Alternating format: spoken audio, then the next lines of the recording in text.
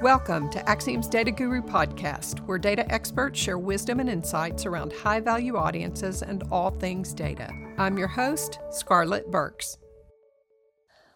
Well, it is great to be here again today talking to Linda Harrison, Acxiom's Data Guru, about some of our upcoming seasonal events and audiences that we have to help them with that in 2020. Well, Linda, let's talk about some of the 2020 vision that marketers can get from Acxiom audiences around our seasonal events coming up, things like taxes and Easter. Well, tax time is a great time for some of our clients.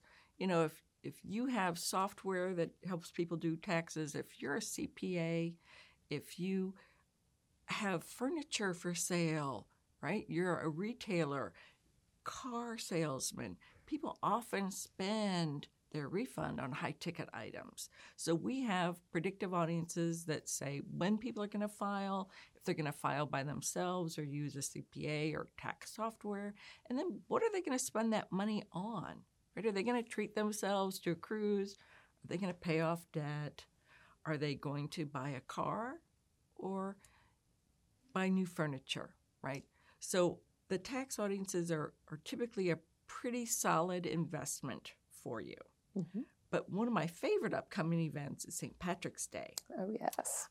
I live in Hot Springs, Arkansas, and we have the world's shortest St. Patrick's Day parade, which is 1 block long.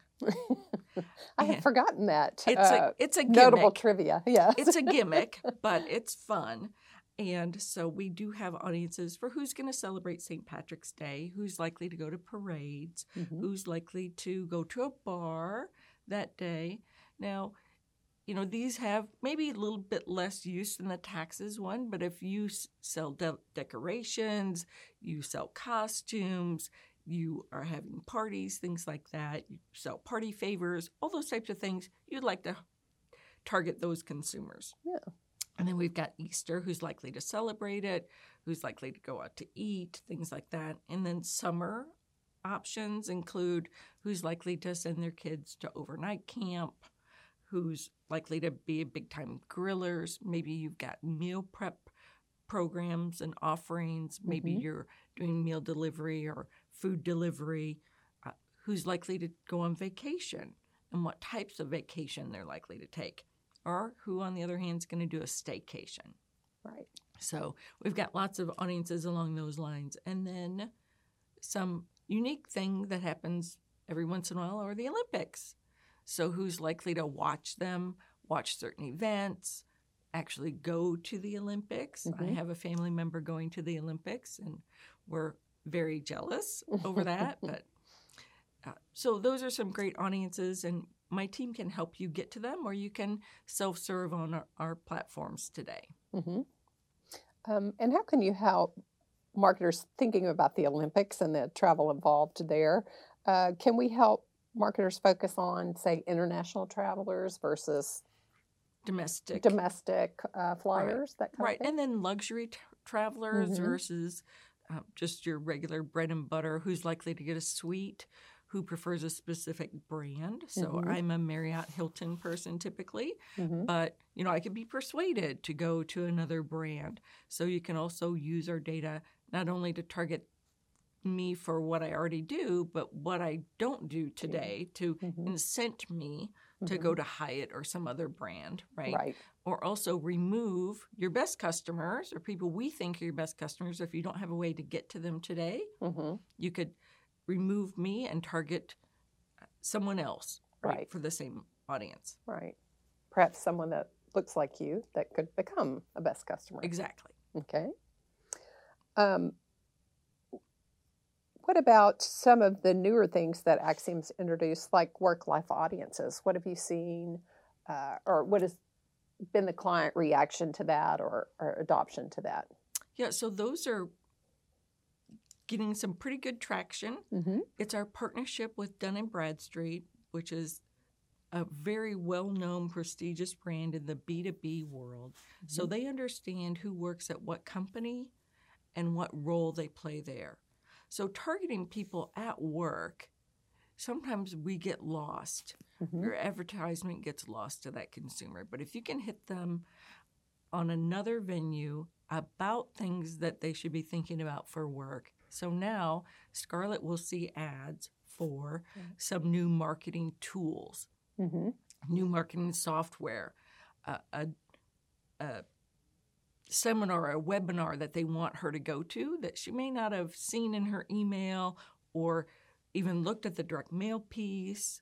Right. It's too expensive to do TV just to Scarlett, typically. But so now you can hit her on her Facebook feed. You could have banner and display ads through our programmatic partners. So these are great ways to target people about where they work, but also include some brand preferences, some location type things, so we know where they live.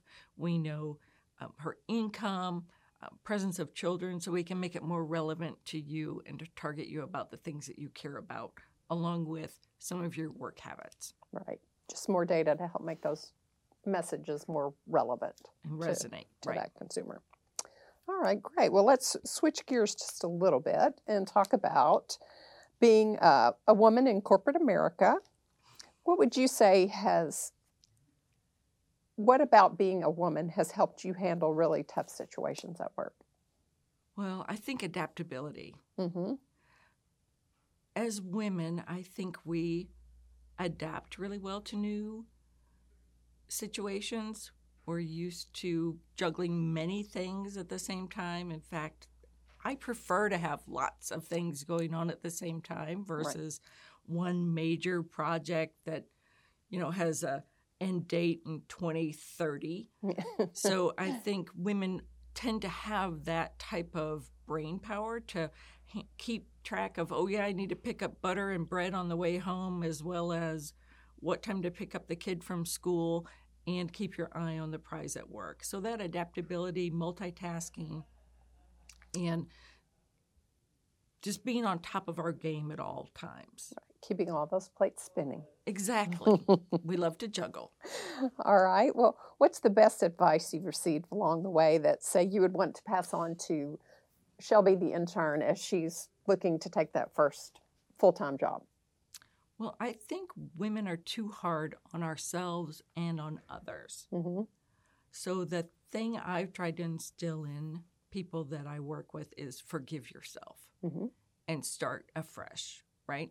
You can't dwell on something you did wrong yesterday. You can only improve yourself for today. So we learn from our mistakes, and then we don't beat ourselves up about it. A lot of people really dwell on the past and they can't get over it, but you have to move on. You have to keep going. The industry's ever changing. You made a mistake once or you didn't do it perfectly, but you still got it done. Right. Keep going. That's right. Never stop learning. Never stop working on it. All right. Great. Well, thank you, Linda. Thank you.